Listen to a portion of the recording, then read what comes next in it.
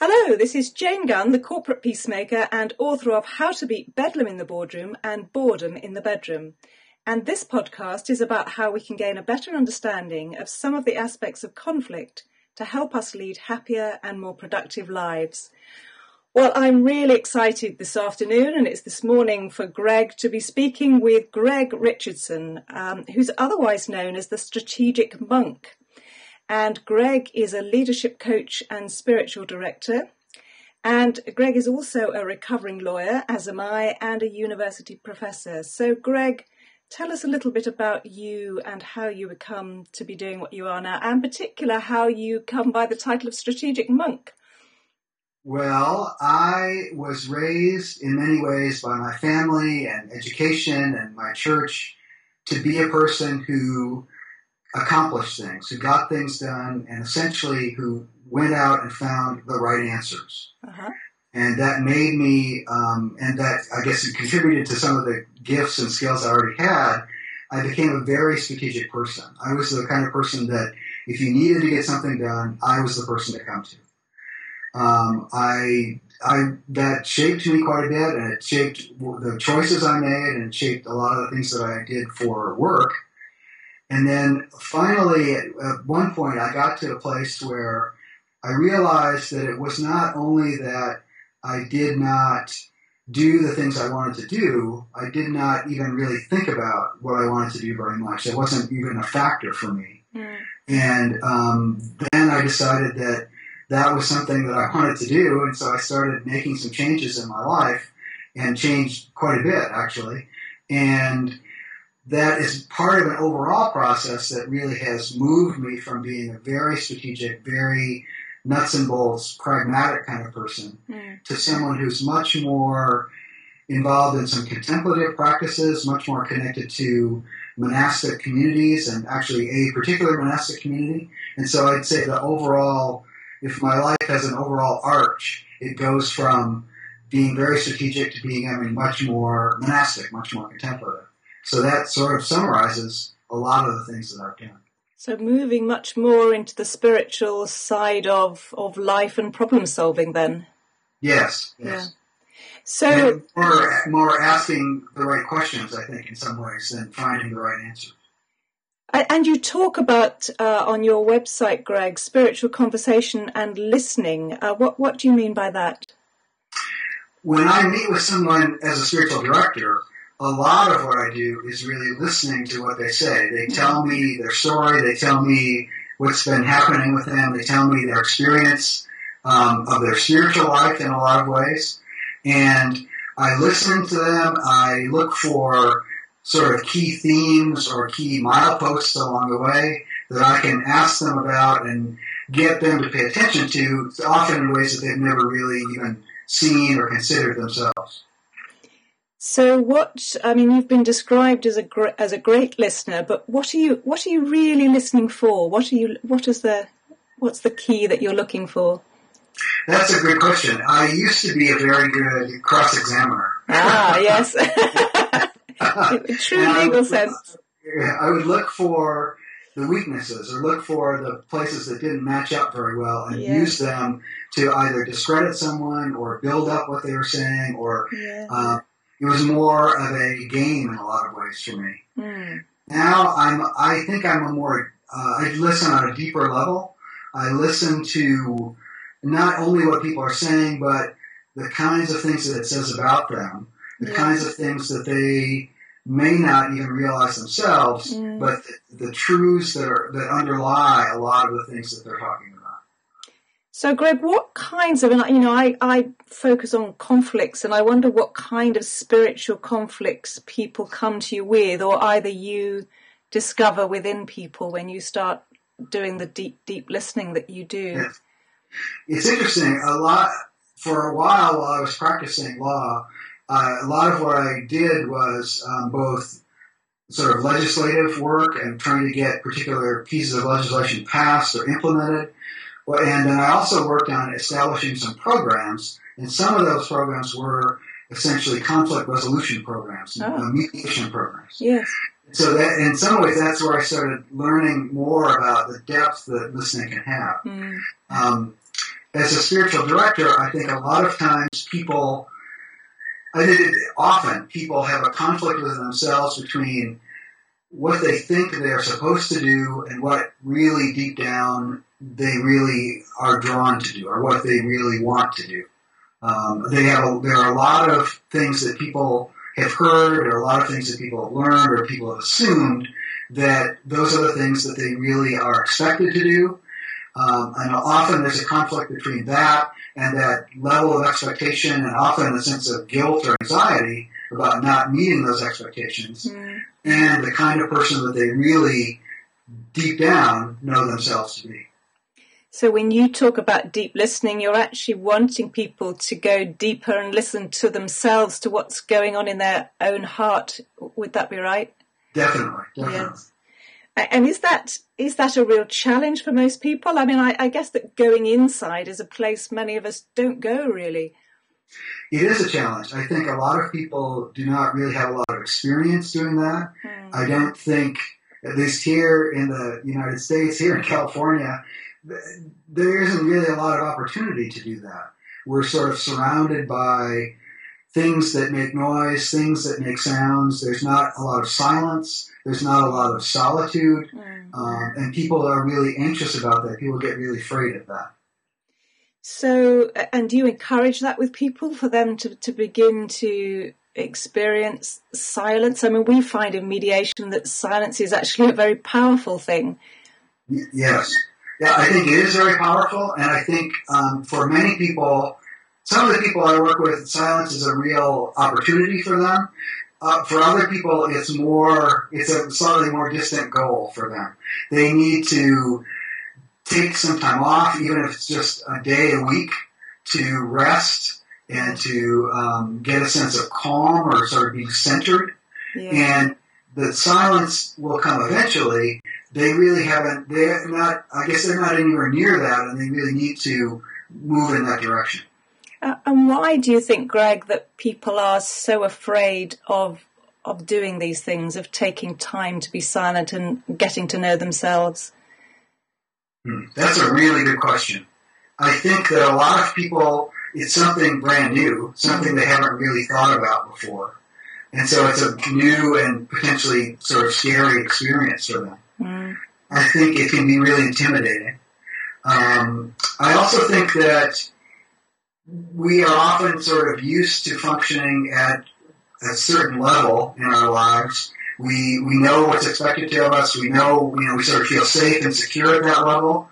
And to go deeper than that can be very challenging.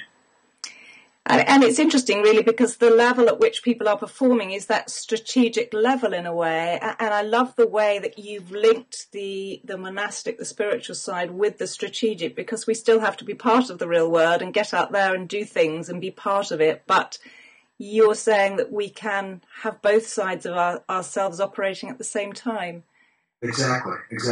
Yes. I have a connection to a monastery here in California. I made a commitment to them, and they've made some commitments to me. And it's really interesting to me as I've learned more about both Benedictine spirituality and monasteries in general. The largest number of people that are connected to a monastery today are people who are outside the monastery in what we would call the world. They've made some sort of connection. They've agreed to follow certain guidelines or follow a rule of life. The number of people who are actually monks or nuns in enclosed communities is much smaller than the people who are in relationship to them out in the world. And what sort of guidelines would people need to follow to do that kind of thing, Greg? Sure. Each monastery and definitely each order is a little different. The monastery I am connected to has a pretty clear set of guidelines that they ask people to follow. I do some of the things that the monks do in the monastery, but I've got a little bit more flexibility than they do. Yes. I agree to I gotta remember what I agree to. There are certain points in each day when I spend time in silence and spend time praying. Yes. There's a service and work worship sort of guidelines, things like that. Commitments that I make that I won't let too much time go by without following some of these practices. So when you talk about service, Greg, is that service outside in the world, so service in the community that you're already in? Yes, definitely. Yes.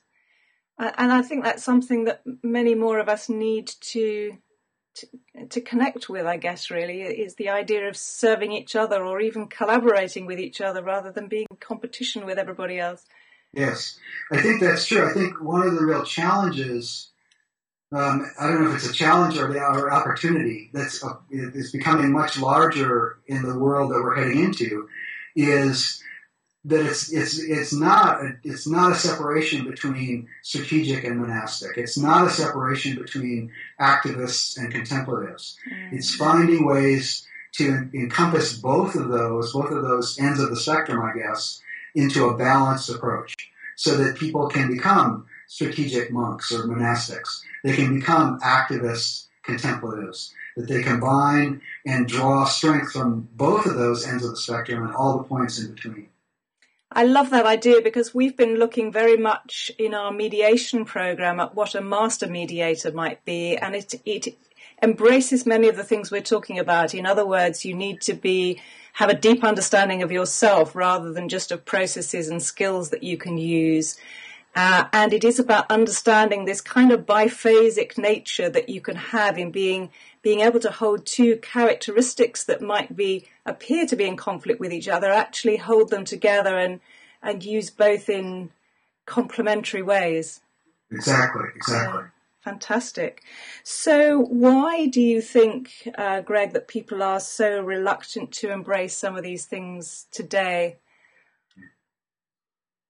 I think that we are used to approaching life in certain ways. Mm-hmm. And once somebody starts questioning those, things get more threatening and more confusing. Mm-hmm. And so it takes people a while. They need to spend the time to think about that and sort that out and think that through. And even that is a challenge for a lot of people. They just don't have the time to do that. And so they just keep going the way they've been going all along. And so often it gets to a point where if someone is actually going to consider that and reflect on that and think that through, they almost need to get to a point of crisis or a point where they have no other alternative. They have to think about that. They're constrained. And so that's why it often becomes fairly intimidating, because people think that they need to get to this point and then they can sort some of these things through.